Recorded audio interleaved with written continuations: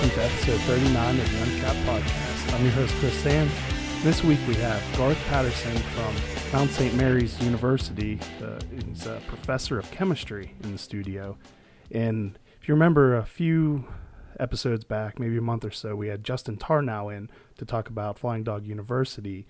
And what brought, he talked about Garth's class at that time. I don't think he mentioned you by name at that. And actually, no, I think he did. He did, yeah. Not And, that matters, but. Yeah, but so that's really how the first time I learned about this really cool program at Mount St. Mary's. And then you guys had a press release. I was like, I got to have Garth on. It would be really interesting. A lot of people, I think, enjoy like knowing the science behind what's happening in the bottle they get. So thank you for taking some time to come on in. Yeah, thanks for having me. I appreciate it. So that's let's just start off like every other episode. How did you get into? I assume you brew. I do. Well, I like beer. That's pretty high on the list. That helps a lot. That helps, and I am a chemist, and of course, beer. There's the sort of cliches out there. Beer is chemistry in a glass, that sort of thing, but it really is. And so I teach general chemistry, analytical chemistry, instrumental analysis, a variety of things. And they're rigorous courses. And so the students that take those classes are very dedicated to the field. And it's often the case, though, that they get bogged down in that weight of the level of class that they're in. And so I thought to myself that there needs to be some class that's available to them that shows them the fun side of it without the weight or without the perceived weight of the rigor in that class. Now, to be clear, the class is very difficult. It's not an easy class, but I designed it in a way that the students, I don't want to say reward, but that it shows them the application of the work that they've done. So is the whole class around brewing? Like Yes. So it's pretty close. Like what you do with Flying Dog is a stripped down version of the class that's offered at Mount St. Mary's. That's right. We do. It's about 40 hours of lecture and about the equal amount in laboratory time. And so the lecture we break down, and I have it set for basic ingredients. So I'll do, for example, a week on water or 2 weeks on water. And so we can really delve into the details of water, the significance of and the impact of that. But in the context of analytical chemistry, that's, the water is significant for a lot of the work that we would do that's not related to brewing. And then we have a week on hops, and we have a week on perception and that sort of thing. And then the labs will go along with that. We do about every third lab we brew, and then we take the beer that we create or the wort that we create and the beer that we create and then go back to the lab and analyze it. I think it would have been a lot cooler when I was in college if my lab work involved working on a one-barrel brew house. Yeah, yeah. I have one lab in particular that I do that's designed for basic water quality analysis in my analytical chemistry class, and the students do well at it. But it's almost the identical lab that we do in the brewing class. It's a different context, but the actual hands-on work is almost identical. And the outcome, the results of the beer class are significantly better than the results of the other class because of the context of beer. They understand, I understand it better. I'm more diligent perhaps if I understand why I'm doing something, and it's pretty obvious when you're trying to make better beer, the why. And so we get good outcomes then when we teach that same material in the context of beer. We get much better outcomes, and of course more engaged students. And was this whole program did you create this? Was it your idea? Yeah, it came out of, well, it was actually over a glass of wine, as I enjoy wine too, but a discussion. My wife is a professor at the Mount, and she actually teaches the history of brewing there, which is entertaining.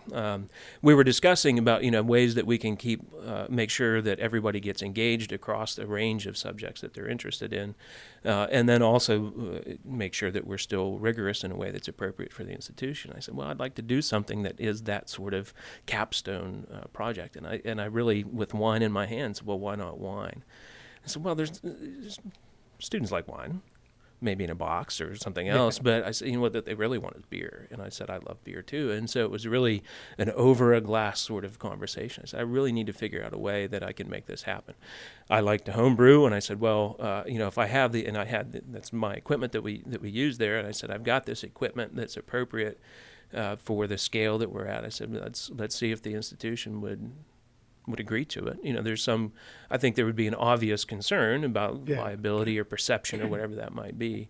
But then we also went and did the research and saying, the people that homebrew generally don't drink quantity-wise as much, and people that are more engaged with what they're consuming are less likely to abuse it as well.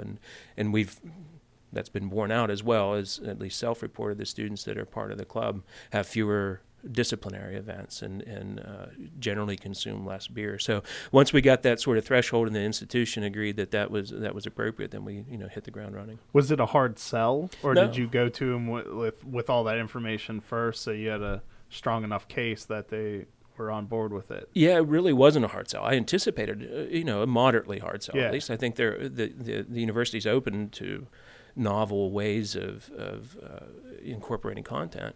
And so I didn't think it would be impossible, but I thought, that there's the obvious bringing beer to students on campus sort of thing.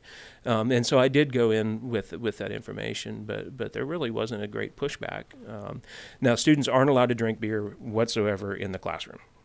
And so there's they go through a whole semester of making beer without being able to drink it. But then we do an event later, beer tasting event, and we open that up to the community. So they do, if they're over 21, have the opportunity to try their beer. Okay. So how many different throughout the class batches would you make, or is it kind of, do you work around where you build up to brewing a whole thing and it's not until the end where there's that? No, we brew right off the bat. Okay. And so we'll do 3 or 4 brews. If I can backtrack a second, we have 2 different concurrent things. We have a class, and then that counts as a science credit or 4 science credits. And then there's also a club, and the brew club is on a different schedule.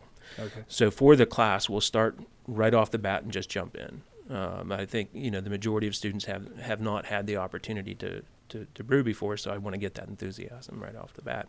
And then we'll analyze that and then create another brew about 3 weeks, 4 weeks later. The club, on the other hand, is whenever we can get a quorum together, we brew. And are they allowed to try the beer more often because it's not within a classroom setting, or is it the same type of rules? Nope. No, it's the university is not a dry campus. The campus is not a dry campus, and so the students are allowed to have a limited quantity of beer or wine or spirits in their rooms, and there's a defined a limit. And so we'll bottle and ensure that the students don't take more than that predefined limit. Okay. And so whenever of course, nobody likes to bottle. Yeah, Whenever we bottle, awful. Right. So we keg first, and if we have events, we'll do, which is what I prefer. We'll leave in kegs, but otherwise we'll bottle, and then the students are allowed up to that amount. I'm not sure what the number is, but it's not a big number, but it's a level that allows the student to choose how much they would consume, and so they get it. They buy the ingredients, they get the beer at the end, and we try. Last year was probably 10 different brews, 10 or 15 different brews. And then there's a couple that we redo. There's the ones the winners. Yeah. Are you developing your own recipes within the club, or are you doing like clone recipes? We've done clones. We've also started with clones and modified them. So I, as a faculty member at the university, I have to do research. I should say I get to do research, but I like beer, so I do research on beer. And one of the things that we're trying to study is the chemical nature of aroma as associated with beer. So we have hops, we're growing hops, and then we analyze the hops. We analyze the vapor above the hops, we analyze the plant itself. And so when we analyze that vapor, we want to look and say, okay, Citra, we assume, has a higher limonene content. That's where that citrus flavor comes from, or citrus aroma comes from. And I want to prove it analytically. And so we're using the analytical lab as a means to look at different hops and hop flavors and hop aromas. And then we'll go and try to mix different hops to get a certain aroma. And so we might start with a clone it's up to the students. The students come with recipes. We might start with a clone, but then say what we're trying to accentuate. We'll try to bring more of that flavor profile out or reduce the flavor profile, whatever it might be. So it's up to the students. They vote. They come in with, we generally have an event and we'll say, okay, this time of year, preparing for fall, we might have, pumpkin spice or whatever it might be. And Don't then do that. we've never done a pumpkin spice, but this time of the year is when you probably start thinking about those more. But, we'll say, all right, we'll want maybe a maltier beer right now, or, for whatever reason we say, stouts are in winter and light beers in summer. And so we'll have 4 different groups, and then the students will come and say, all right, we want to brew this, and then we build that recipe. It might be starting with something, but we generally just don't do a clone. So when you say you're analyzing the hops for the flavor characteristics and aroma, so are you looking at at the molecular level and comparing it to the molecular level of what smells that way? That's really cool. That's exactly right. Yeah, I mean it's the research concept. I'm sorry to give a long answer to a short question, but I was interested in atmospheric science. And so there was a group when I was in graduate school that was interested in being able to quantify all of the sources of pollution. And of course, that's a very broad sort of statement, but there's a whole area of research that focuses on naturally occurring hydrocarbons that come in the air. And it struck me because the person that taught the class said, well, you've smelled pine trees, right? That's a chemical. Said that's a hydrocarbon that's coming off. And if you can smell something, there's a chemical there. And if you know where all of those hydrocarbons are coming from, you can better work towards doing something against that pollution. But that stuck with me. That said, well, you smell a tree. So there's a chemical that comes off of that, and it's alpha pinene, and that chemical, the same chemical that's in a pine tree that gives that pine aroma, is in hops as well. So when you say this smells kind of piney, it's because at the molecular level, is it just similar, or it's exactly the same? It is the same chemical. Science is amazing. Yeah, I love it because you can answer questions, right? And say, well, why does this beer smell piney? Well, because it's got pine in it. It's got alpha pinene, the terpene that is associated with that smell. And so does that mean the hops that give off citrusy characteristics, where you're tasting grapefruit, and so at a molecular level, they have the same chemicals as limonene is the chemical that's most attributed towards citrus fruit. And so that limonene, if you go touch the edge of an orange and analyze that chemically, you'll get the exact same chemical limonene. There are, not to go too far in depth, but there are different. No, feel free. Okay, great. I am at least interested. Great. And basically, this is all about how I feel. So we'll roll with that. That sounds good. We have 2 hands, right? We're left hand and right hand, and we can see the difference between those 2 hands. They're not identical. They're mirror images of each other. Chemicals, based on their configuration, can take an image that is what we'll call left-handed, and then there could be a modification that makes it right-handed. Now, when you first glance at those chemicals, you can't really see much of a difference. But if we define a way to define to differentiate left and right, we can see that there is a left-handed limonene and a right-handed limonene. And so how our body perceives that left-handed limonene and that right-handed limonene, we can get different flavors from that. But limonene, between those two, is limonene, whether that comes from an orange or a citra hop or some other area. They're the same chemical. So there's 2 of them. There are different configurations, mirror images, but generally they're the exact same chemical. So actually, you are the absolute perfect person to get an answer to something that I was told this years ago, and every time I repeat it, I always preface it with, I've only heard it from one person. I have no idea if it's true, but it's interesting. So I was told that the molecular structure in hops is similar to the musk of a skunk, except that it has a tail, and that UV light severs that, and that's what causes beer to taste skunky. That's what causes that molecular transformation is what causes light struck beer to become skunked. Is there any truth to that, or was it just made Yes. up to sound interesting. Yeah, so most of what we would affiliate with a skunk smell would be a chemical that has a sulfur as a particular atom in that, and we would define that as a thiol. And so there are sulfur-containing compounds within the beer that are of a particular structure that we wouldn't attribute to that skunk smell. And when they are light struck, exactly what happens, it breaks a chemical bond, and you go to a smaller chemical that then we perceive as that skunky sort of smell, and that's where the term comes from.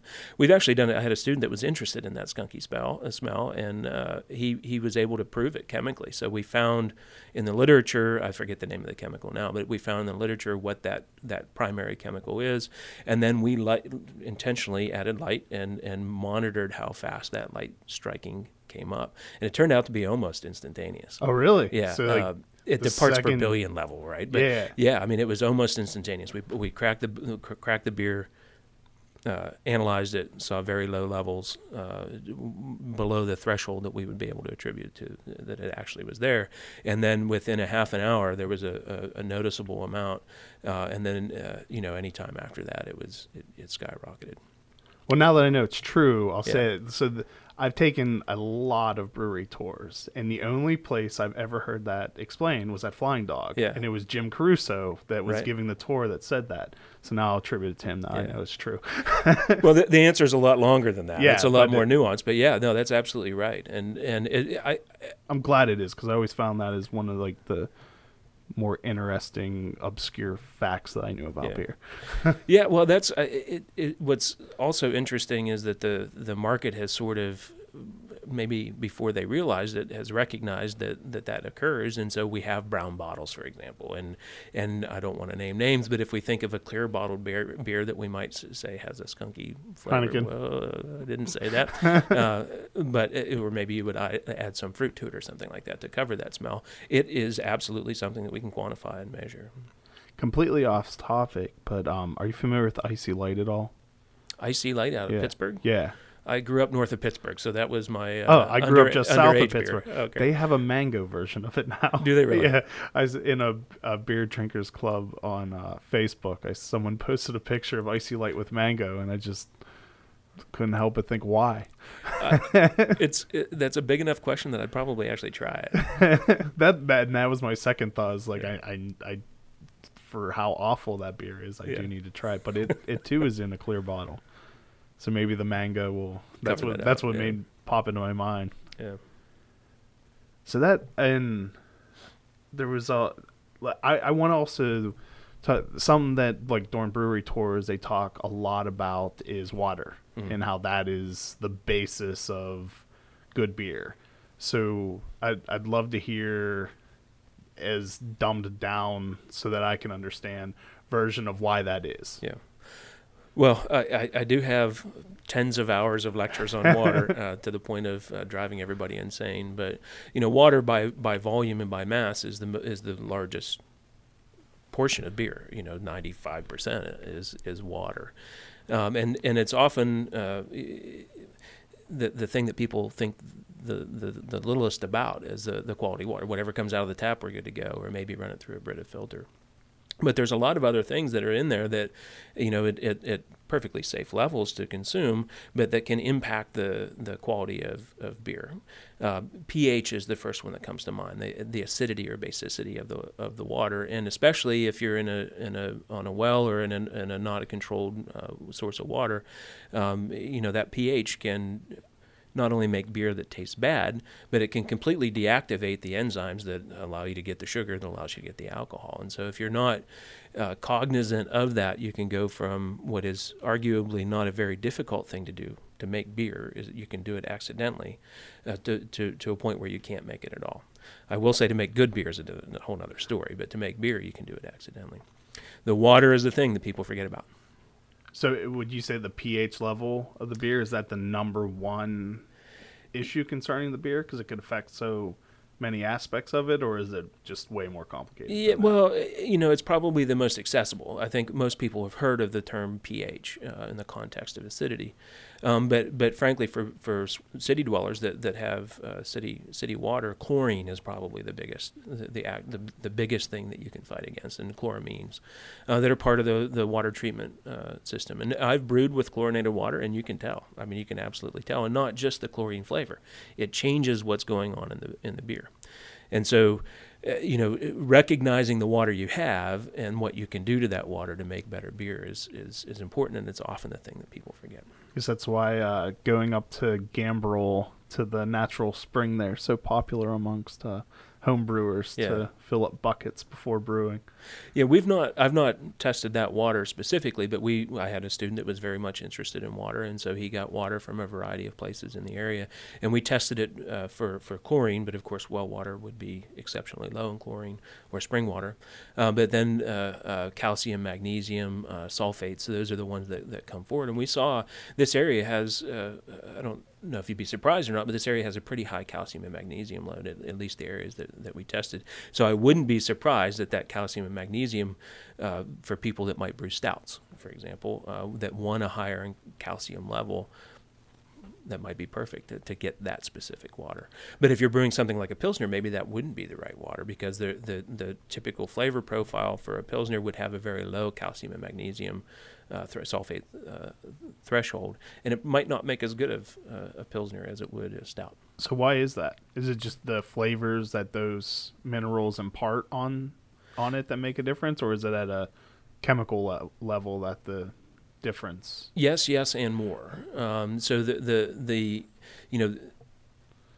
direct flavor profile, it wouldn't taste like salt water. Calcium as an ion is really salt water. Magnesium as an ion is really salt water, which is how it's in the water. But we wouldn't perceive that as salt water.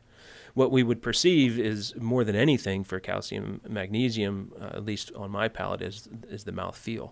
You think about stouts. Of course, a lot of stouts are nitrogenated, and so they have a different mouthfeel. But that sort of silkiness, creaminess that comes with it, versus the crisp brightness of a Pilsner that has that pop, I would attribute at least a portion of that to the water. So how amazing is your homebrew? Well, we can certainly do better. I think I've heard this, that brewers they can't taste their own faults, but it's also true that brewers can be their own harshest critics. And we as a group have made good beer, but I think we can make a lot better beer too. And so that's maybe that's the scientist side of me, where I would rather try something new. I'd rather do something that's not been done before, just to see what the outcome is. And a new beer recipe is exactly that. Let's just see where it ends up and go from there. Of course, we start with the things we know. We've got to have the right amount of base grain. We've got to have a right amount of coloring and so on. But I love to make mistakes. So you had talked about studying hops. Is Mount St. Mary's working on hop cultivation in Maryland also, like studying it from that aspect, or not from the agricultural standpoint of it? Yeah, so I saw recently a post about flying dog teaming with University of Maryland. Yeah, that's so is Mount St. Mary's doing something like that, or is it at a different level? I would like to. What I do specifically in research is a different level. Okay. So we're not interested in breeding hops. I'm interested in being able to quantify the quality of a hop. So when we buy, I keep saying Citra because it's such a very popular, well-known one. But as you might imagine, if there's a really rainy season or a really dry season or whatever environmental impact, or there's not enough nutrient in the ground or too much nutrient in the ground, that would have to affect the hop.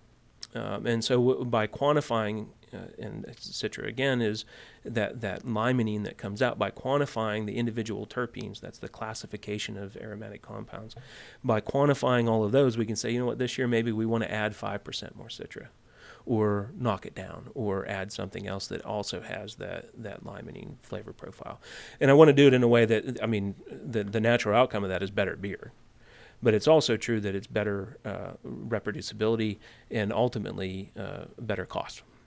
And so I'm not a biologist. I don't want to create new hops. Yeah. I'm a chemist. I want to analyze and the chemicals that come off of that we want in the beer. So is that's not being done now at all? Like when breweries are purchasing their hops and like they don't get any of that type of information? Yeah, Or they can. okay. So the majority of that kind of work is done by human perception. So somebody that's really good at smelling things and articulating those smells, we go in and say, all right, this is the right blend. And then the most of the work that's done now to quantify those terpenes requires a significant level of effort in collecting the sample, modifying it in a way that it can be put in the instrumentation that's used to quantify it. We've got a process that allows us to collect the vapor where we don't have to touch the flower at all. And so the novelty of what we do is being able to sniff it without destroying the flower. And then analyzing it in a couple minutes rather than, to be dramatic, a couple hours to a couple days worth of work that goes into it. So in theory, like a brewery could come to you with hops they've purchased, you would be able to analyze it and then tell them how they would need to adjust a recipe to reproduce. Yep. That's what we're working towards. I don't want to say Okay, we're doing gotcha. that, right? But we've gotten, I don't know what the number is, so a couple dozen different hops, and we've been able to quantify, the top 20 to 30 of this terpene class, the what we would attribute to aroma, and differentiate between those hops. And so we can look at a beer profile and say, all right, it would have this level of pinene, myrcene, carophyllene, whatever it might be, and this profile is acceptable. But we could do the exact same thing with a different group of hops to get that profile, but maybe have a different alpha acid or isoalpha acid content. And so change the bittering without changing the aroma. Are you also comparing the different ways that hops are used? Like what whole flower, dried, pelletized, extract, or are you mainly just studying from the crop?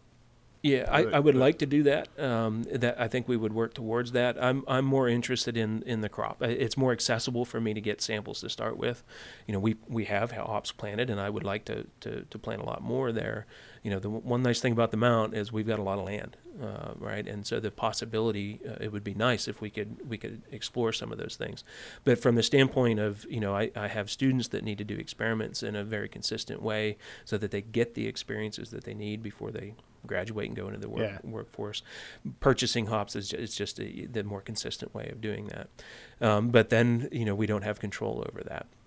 And so we're trying to track year on year. We're trying to track, what the manufacturer or the packager of the hops quantifies, typically alpha acids, beta acids, and see if we can find any correlations with that. But we're not to the point yet where we can claim, this is the better way to do it.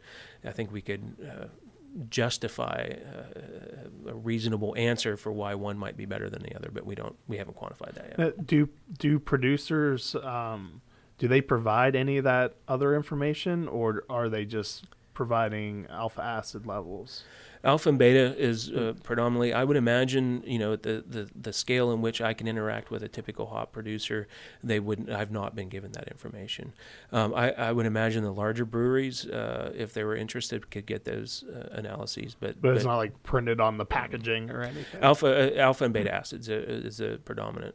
I don't want to go too far down this path, but we do a lot of research on these terpenes, and so I use Google like everybody else uses Google's, and I search all these terpenes. The marijuana industry is absolutely quantifying, and they're the same terpenes. They're the same alpha pinene, the same myrcene, so on. And so we've learned a lot about how we can analyze it accidentally by doing Google research on terpenes and in marijuana. So I think that industry, the level of effort that goes into that industry in quantifying those terpenes, I think there's a natural progression for that to come out into the beer. And so we want the human, that taster or that person that can articulate the aroma, but we also want to quantify it too. And I think we're trending as an industry in that direction, but I don't think it's readily available yet to the average brewer. Gotcha. So let's talk a little bit like the class that you taught. What all did you cover in was it Beer Making 401? Was that the Flying Dog University class? It was something 401. Like, a Beer 401, Science of Brewing, or something like that. What all did you cover while teaching that class? Yeah, we scratch the surface on process, ingredients, and outcomes, and so everyone that takes the 401 is supposed to have taken 101, 201, and 301, and so they have a general understanding of the process of creating the beer.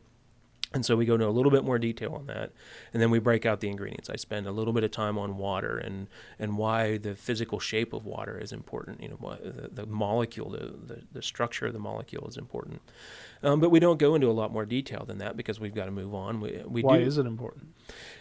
Because the water as a solvent, which means things can dissolve into it, if it had a different chemical structure, wouldn't be a good solvent. So if we want to dissolve that calcium and magnesium to get a good stout into our water, if it were of a different physical structure, it wouldn't allow the calcium to stay in solution. It wouldn't allow the magnesium to stay in solution. And frankly, it would boil at a much lower temperature and it wouldn't be a liquid. Okay. So we can start at that level. I don't generally in that class, in the class that I do at the university where we have hours to talk about water, I start with an electron. Here's an electron. You need so many electrons to make so many electrons to make oxygen, and then that makes a molecule, and that shape of the molecule is specifically this shape because of these reasons. But we don't have time for that in the science of brewing class at Flying Dog. So we jump to hops. So I think a lot of people are interested in the process of how grains are converted to sugars and alcohol. So I spend a lot of time on that. And then the dominant aroma comes from typically hops, and so we spend a lot of time on that as well. And then we drink beer, which is fantastic because Flying Dog has a lot of really good beers. Do you cover yeast at all, or is that? We do. It's more biology, or is it still heavily in your realm? Yeah, I'm not a biologist. I do cover it in a level that I think is a good bit deeper than a typical home brewer would be accustomed to, but it's not my area of expertise.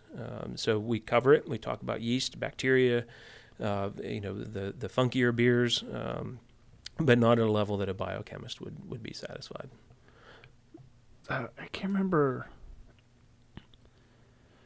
I either read or a brewer recently said to me that they think yeast is going to become the number one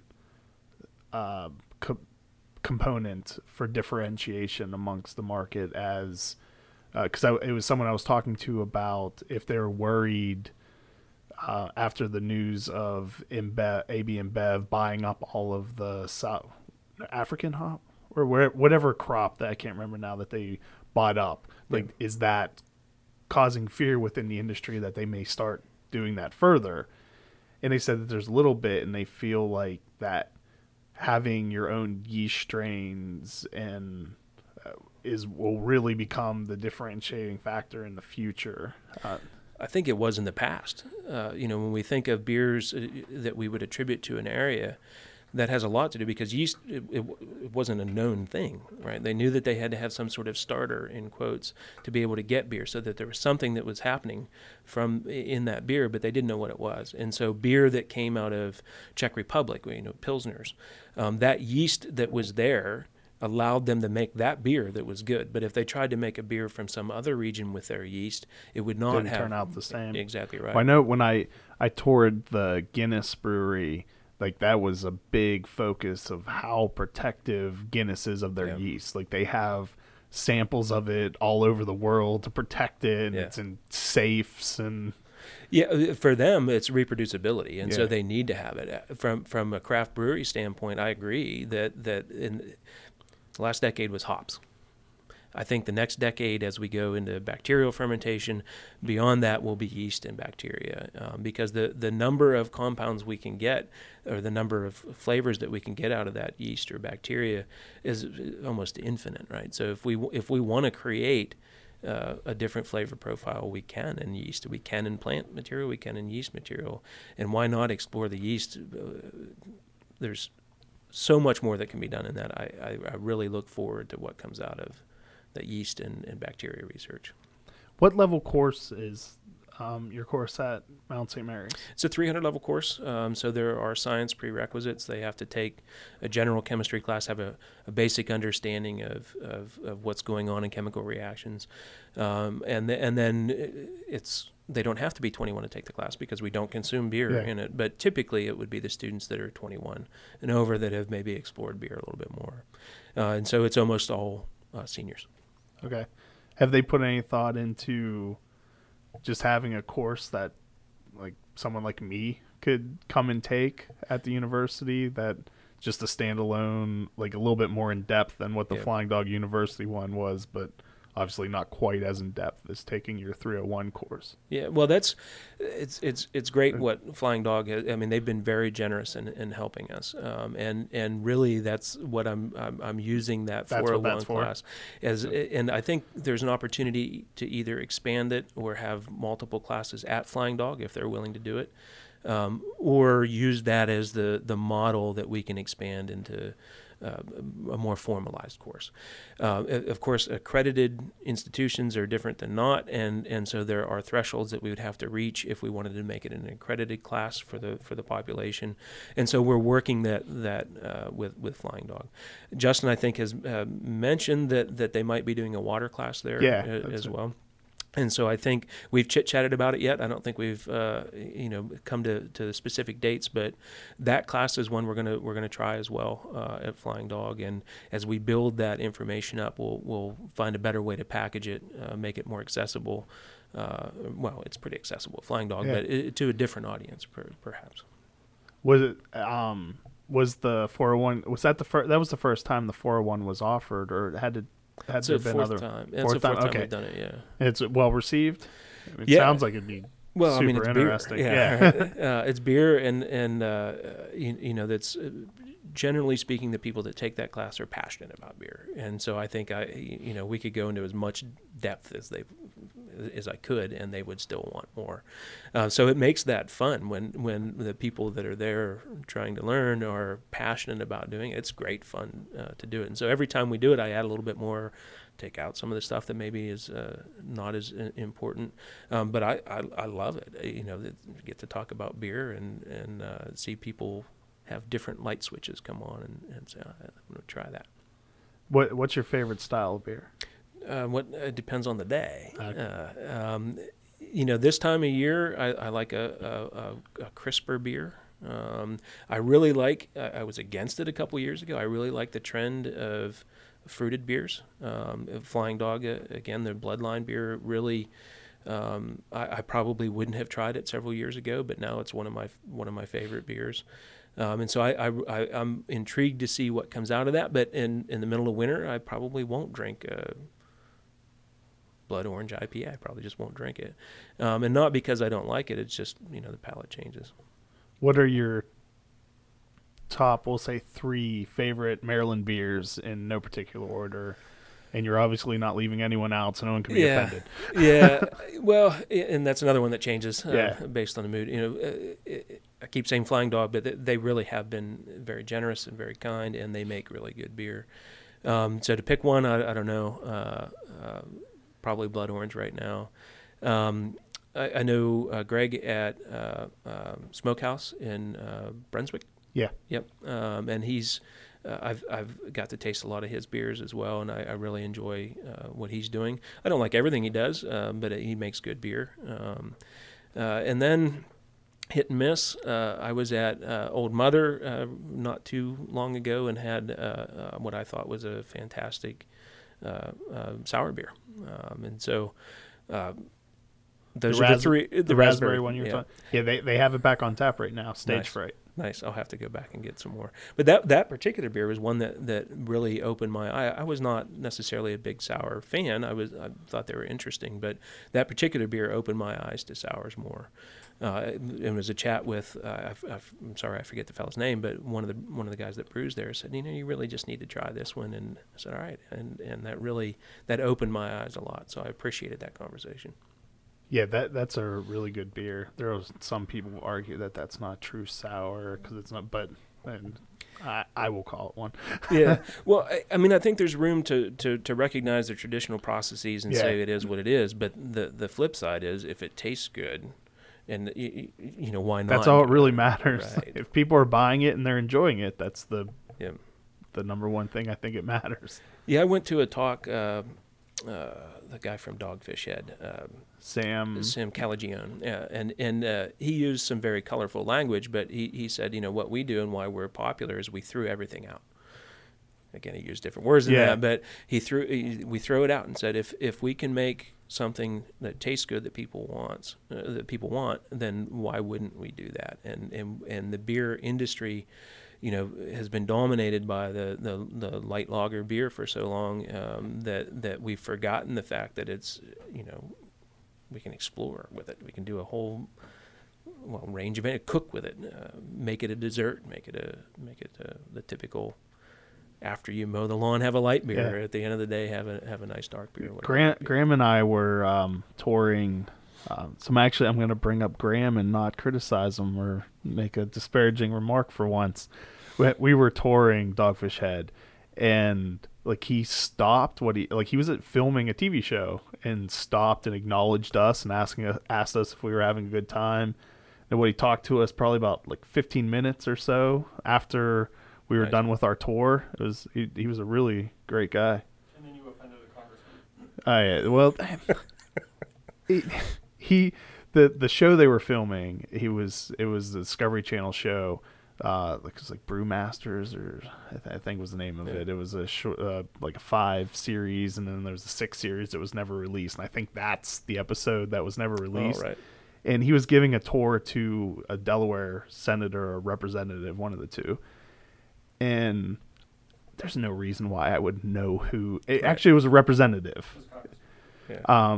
And there's no reason why I would know what Delaware's congressman looks like. I mean, I barely know what Maryland's look like. And so after we were talking to him, I thought that guy was the host of the show. And I asked him what show he was with. And he got all offended and condescendingly said he was the congressman from Delaware. Well, that might be a show. And I wanted to say I don't care, but so then I turned to the other people, the camera people, and asked them what show they were with.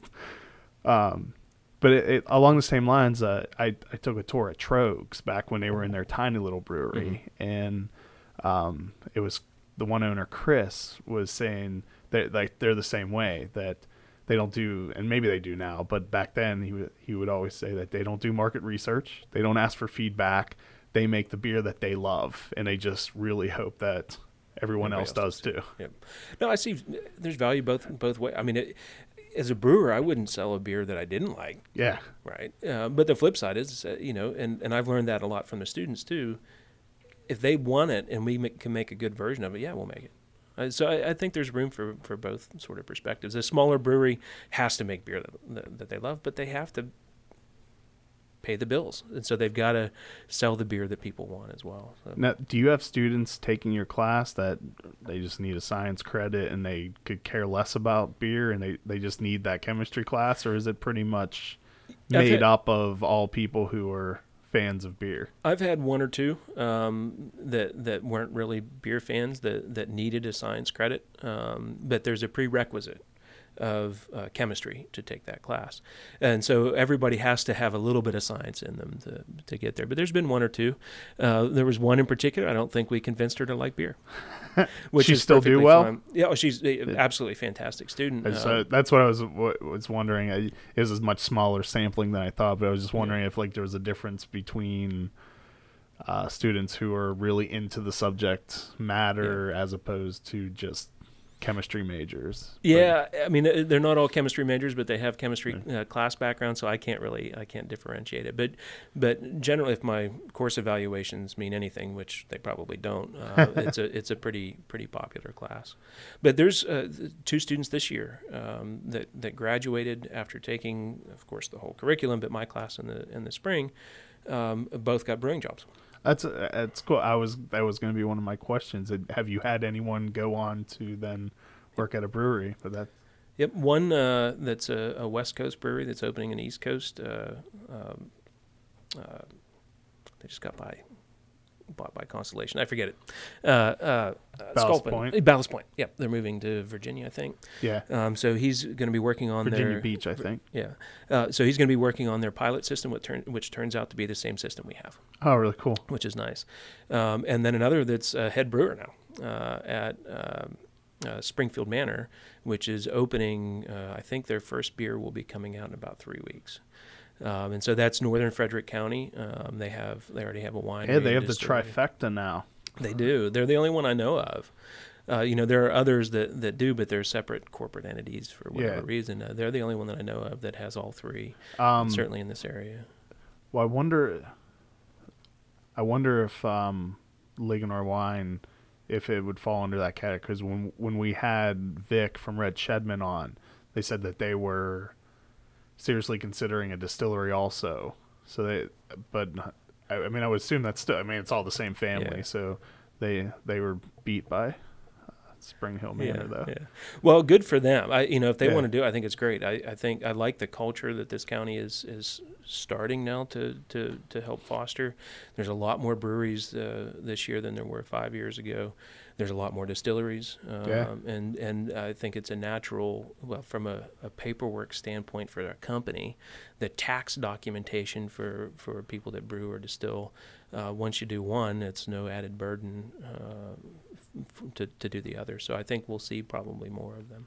And Jim Caruso has hinted very strongly to there being a Flying Dog distillery at some point because their non-compete with Stranahan whiskey is up.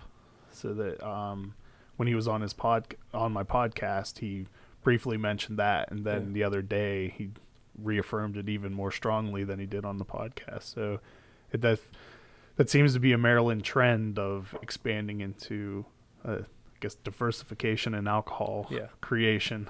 Well, there's so much that's the same, right? I mean, to make whiskey or any distilled spirit, you pretty much start. You don't have to. You pretty much start with brewing. So you brew it and then distill it. So it makes sense. It's a natural progression to have them linked.